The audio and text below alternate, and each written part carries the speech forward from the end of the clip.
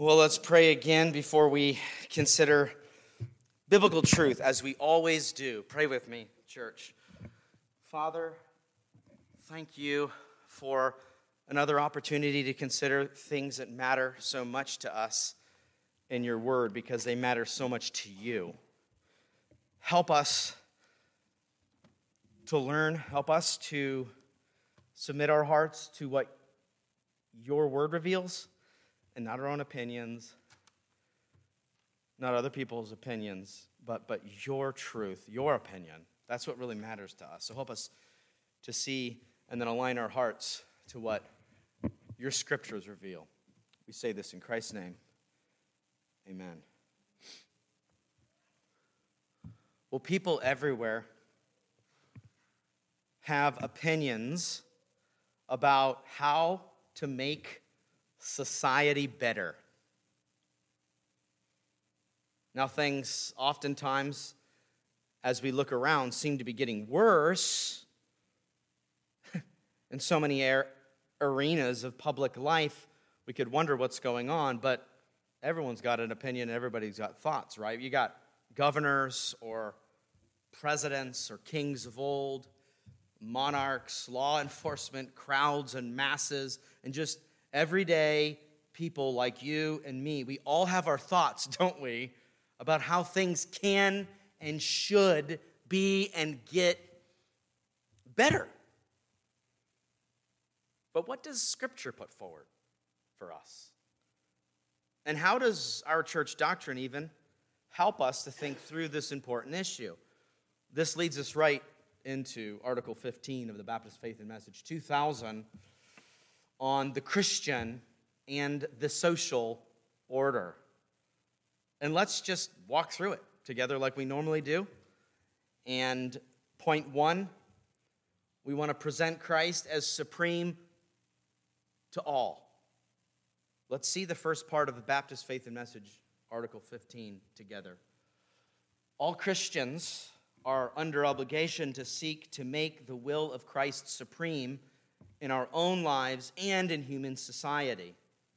Means and methods used for the improvement of society and the establishment of righteousness among men can be truly and permanently helpful only when they are rooted in the regeneration of the individual by the saving grace of God in Jesus Christ. We need to present Christ as supreme to all. Colossians chapter 3 and verses 12 through 17 helps us even more in this. It says, "Put on then, as God's chosen ones," he's talking about believers there, "holy and beloved, compassionate hearts, kindness, humility, meekness, and patience, bearing with one another, and if one has a complaint against another, forgiving each other as the Lord has forgiven you, so you also must forgive. And above all these things, put on love, which binds everything together in perfect harmony. And let the peace of Christ rule in your hearts, to which indeed you were called in one body, and be thankful." So the context here is the local church and is Christians and Christian love and action, right? You see that. You might be like, "Daniel, why are you talking about the Christian and social order outside of the church? This just seems to be only in the church." Well, let's read on. Verse 16. "Let the word of Christ dwell in you richly, teaching and admonishing one another in all wisdom, singing psalms and hymns and spiritual songs with thankfulness in your hearts to God." Still related to the church, right? But look at verse 17. "And whatever you do, in word or deed, do everything in the name of the Lord Jesus, giving thanks to God the Father through him." And I think that applies to whatever we do in the church.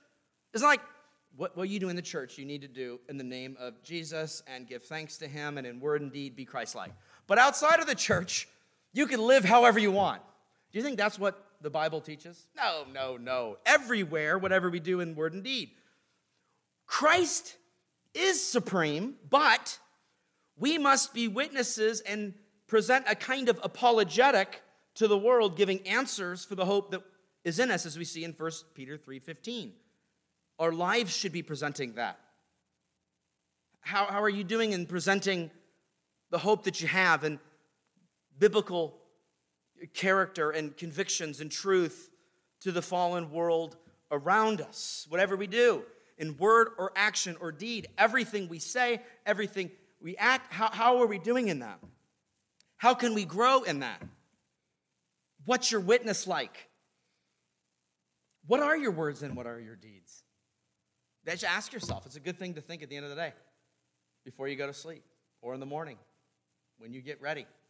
Maybe before you go to sleep, how were my words and deeds reflecting the supremacy of Christ in my life to those around me? And then when you wake up, Lord, help me that my words and deeds would reflect the supremacy of Christ in all things. Do you think that's a good prayer to pray? Morning and evening? I think that's good for us. And our means and methods, as we saw here, should be derived from biblical revelation and biblical principles. Not just chapter and verse, but also deductions from Scripture. Because we could make conclusions about truths from Scripture that apply to all areas of life. But then notice that while our position that might have influence over society is objectively good, it is good, a Christian position, a Christian witness. It's objectively good. But if those in society are not converted individuals and trusting Christ, the impact will only be temporary. Do you see that? We might put forward good character and action and even put forward good biblical true ideas that are for human flourishing.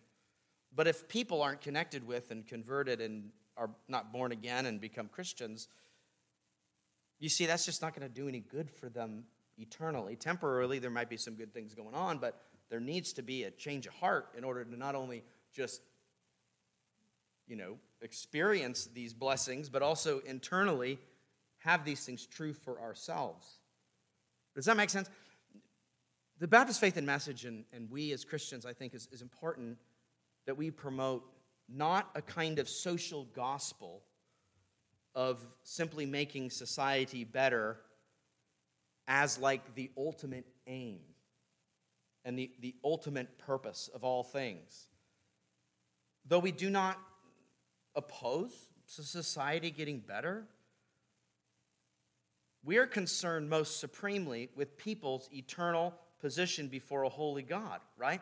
And we realize that society cannot be saved by adopting biblical principles while rejecting the biblical gospel. Does that make sense? There's been movements in the past that is called the social gospel, and really the ethical norms and pursuits are like the be-all and end-all. That's the most important thing, and that is kind of how we save our world and save our culture, by making these social changes.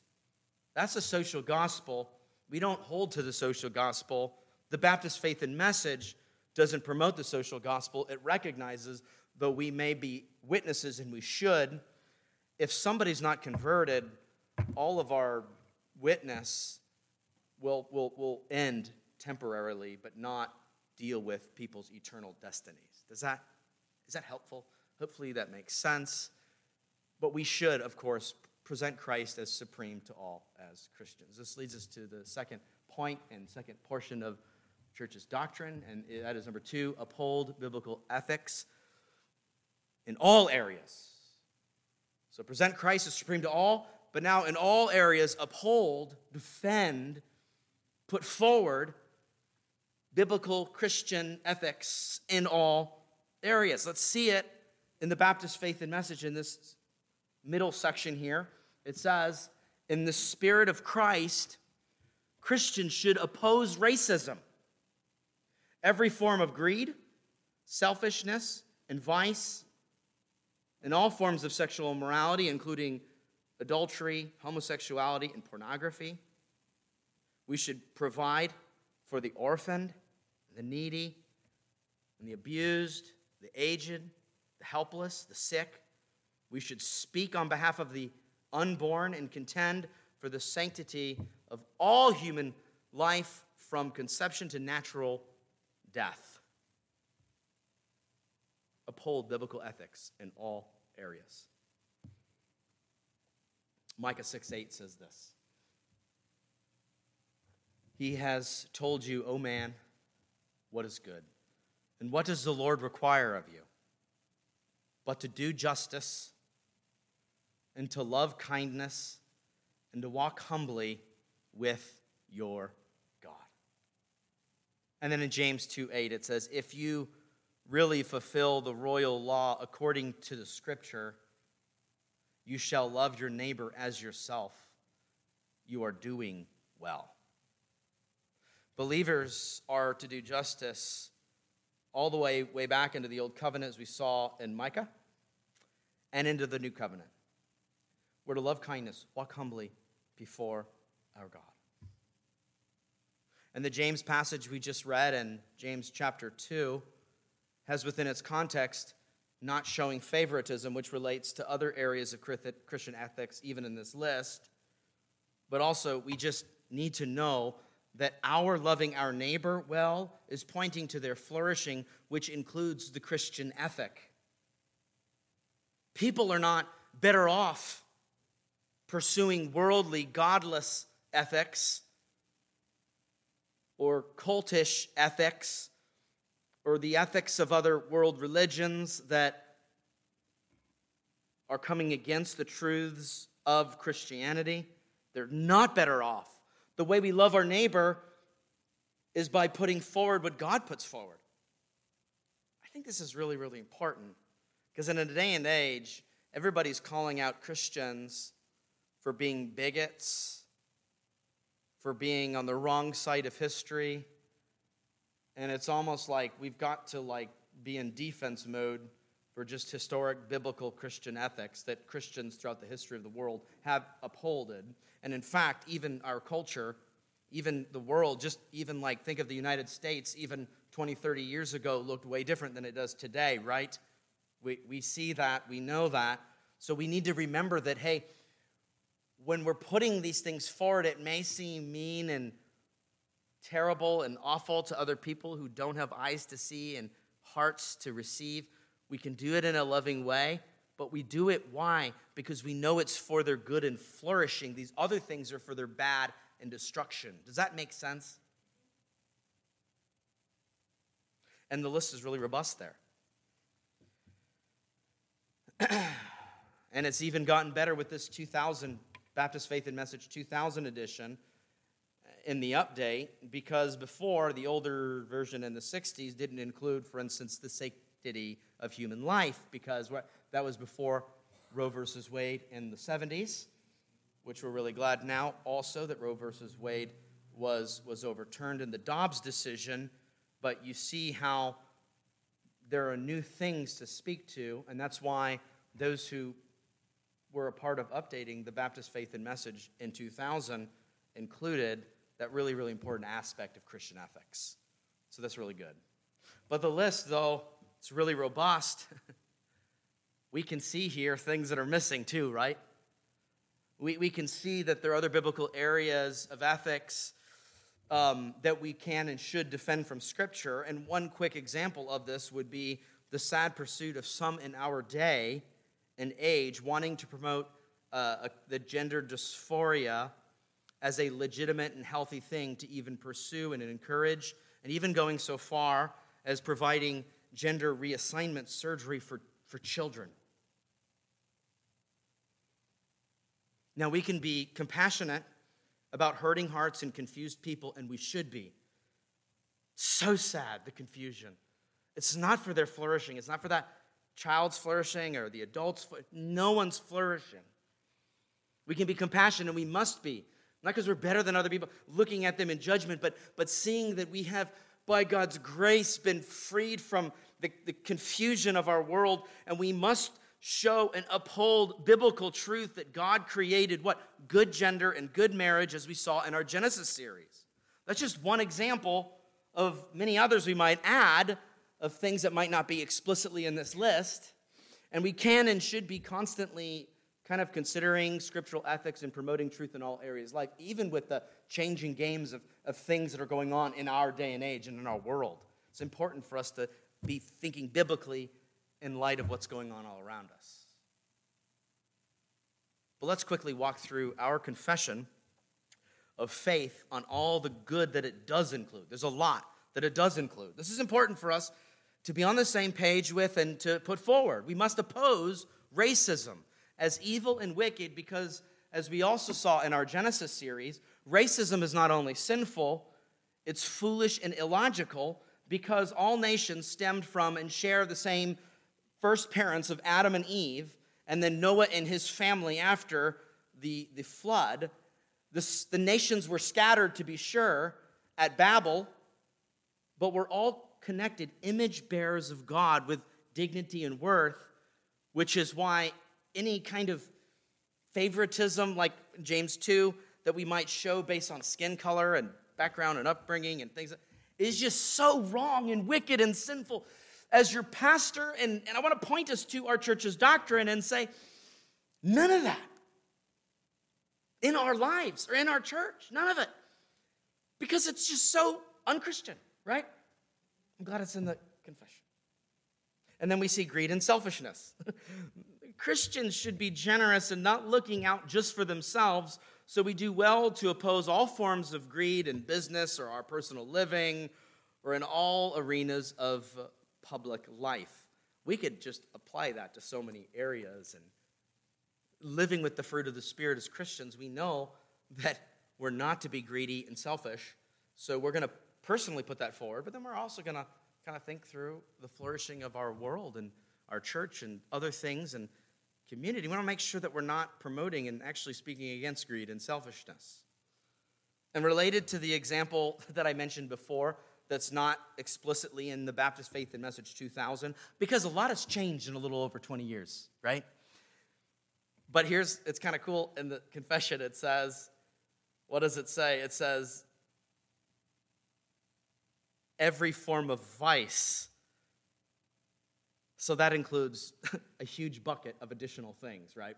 So we can add to that bucket the vice. It reminds me of Scripture where Paul says, he lists all the works of the flesh, and he says what? And things like these. So there's additional bucket just in case something was not listed that's in view.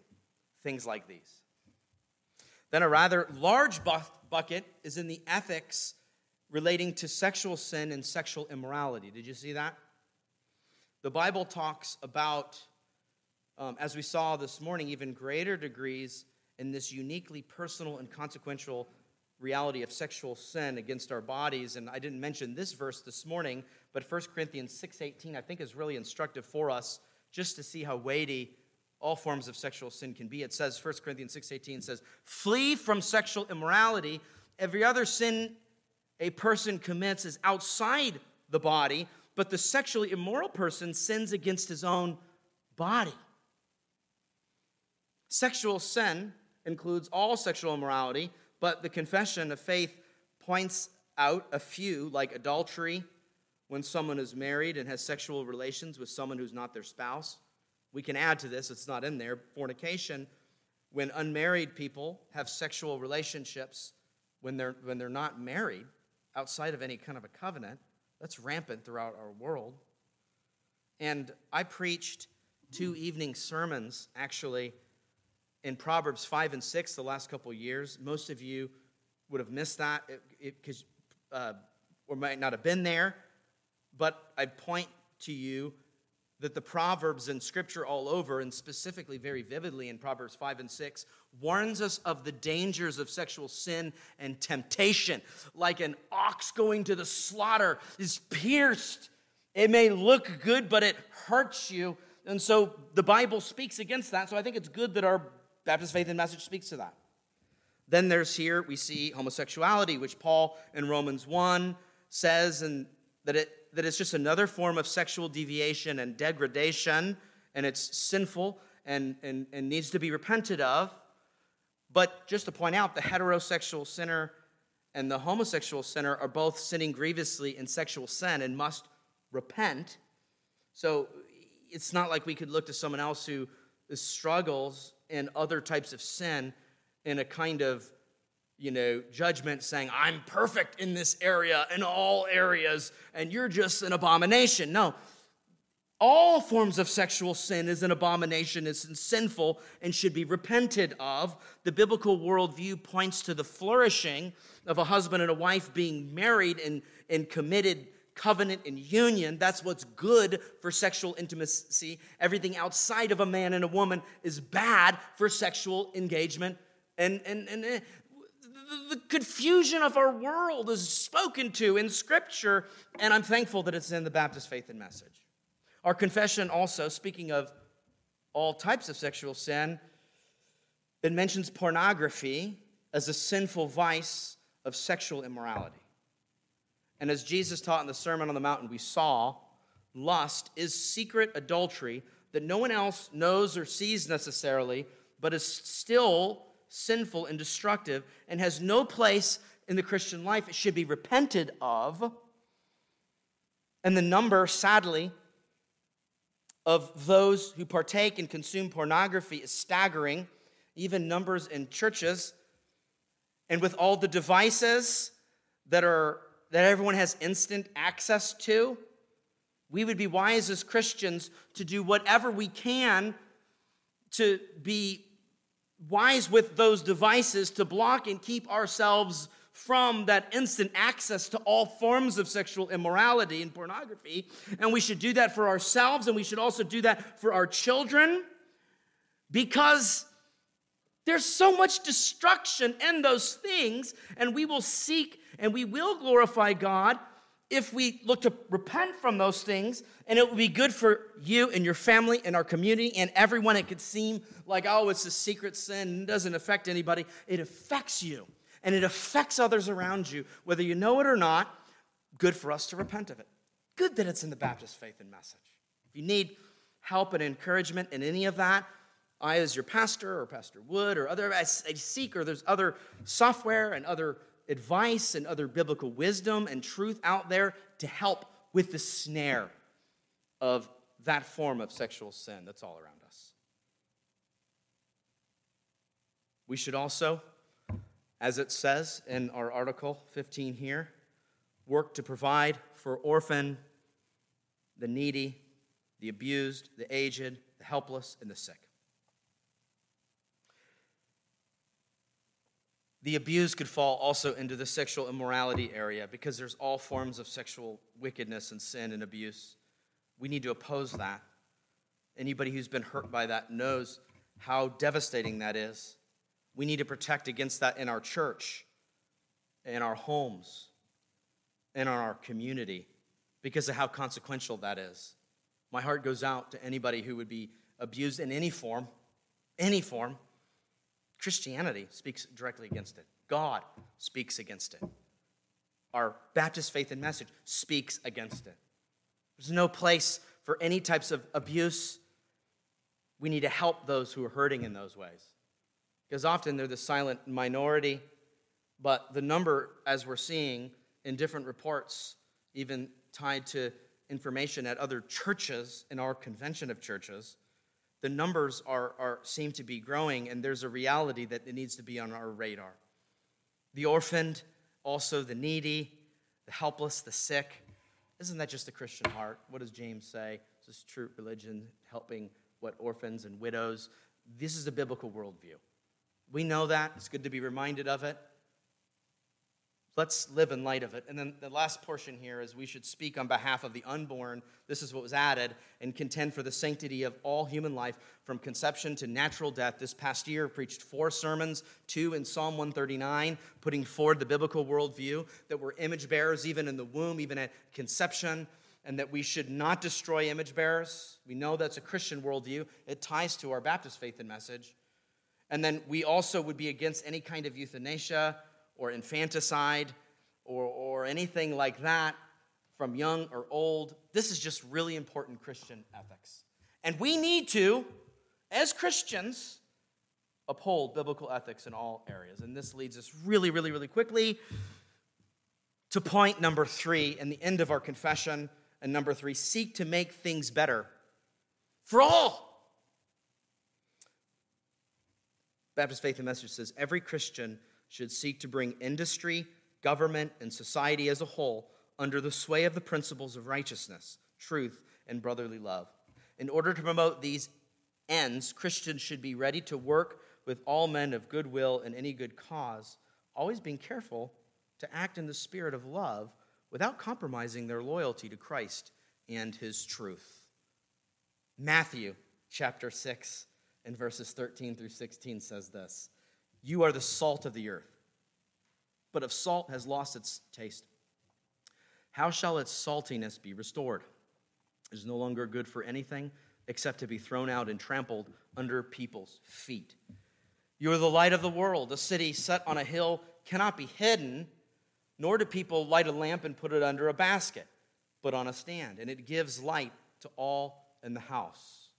In the same way, let your light shine before others, so that they may see your good works and give glory to your Father who is in heaven."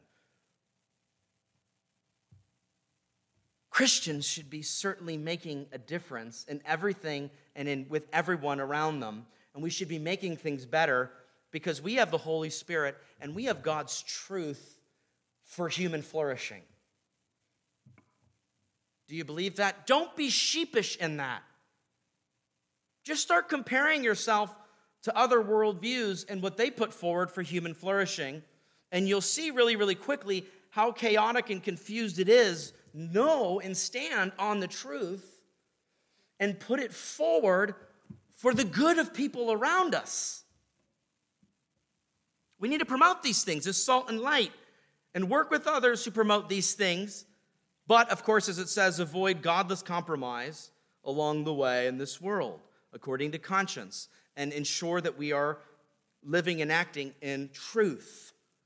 It's really important for us to know this, too. We are not a theocracy like Old Testament Israel, where in the Old Covenant, you had a whole government, everything set up as prescribed from Scripture, and the people of God, everything was kind of built out in a unique way in the Old Covenant that's a lot different than we see today. So we're not looking to create a state church or a country church country as in the United States or other. We're not, in history, whenever those types of things have happened, it's usually been for really bad. And talk about spiritual apathy that we talked about this morning. You know, if being a citizen meant you needed to be baptized, and which is true of different nations throughout the world, can you imagine that there would be a lot of confusion spiritually in that kind of a context? We're not talking about setting up a world order as Christians or something like that. The church has a mission in the Great Commission, and it's part of the Great Commission is not set up a Christian government like we see into the Old Covenant and just, make the church and the state the same in that way. We're not saying that, but we should realize that our workplaces should be better because of Christians in it. We're salt and light, we make an impact. We should, as Christians, vote our conscience informed by Scripture to make government and things better because of Christians in it. This is just clear implications from Matthew 6 here. All of society should be seasoned with Christians' grace and mercy and love as we're salt and light. Don't hide your Christianity. Display it for other people's goods and put it forward because it really is for their good. And be confident that it's really for their good.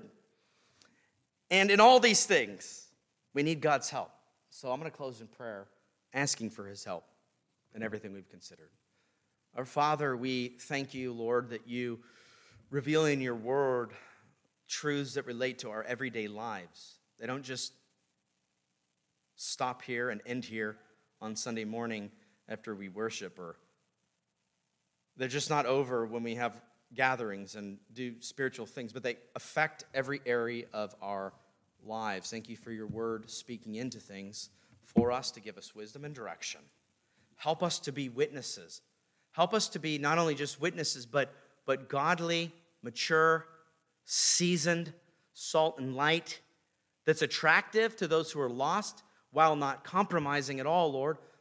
We don't want to compromise, but we want to put forward truth in love so that we might make an impact on those around us. We need help in these things. Would you help us in these things, Lord? We say this in Jesus' name.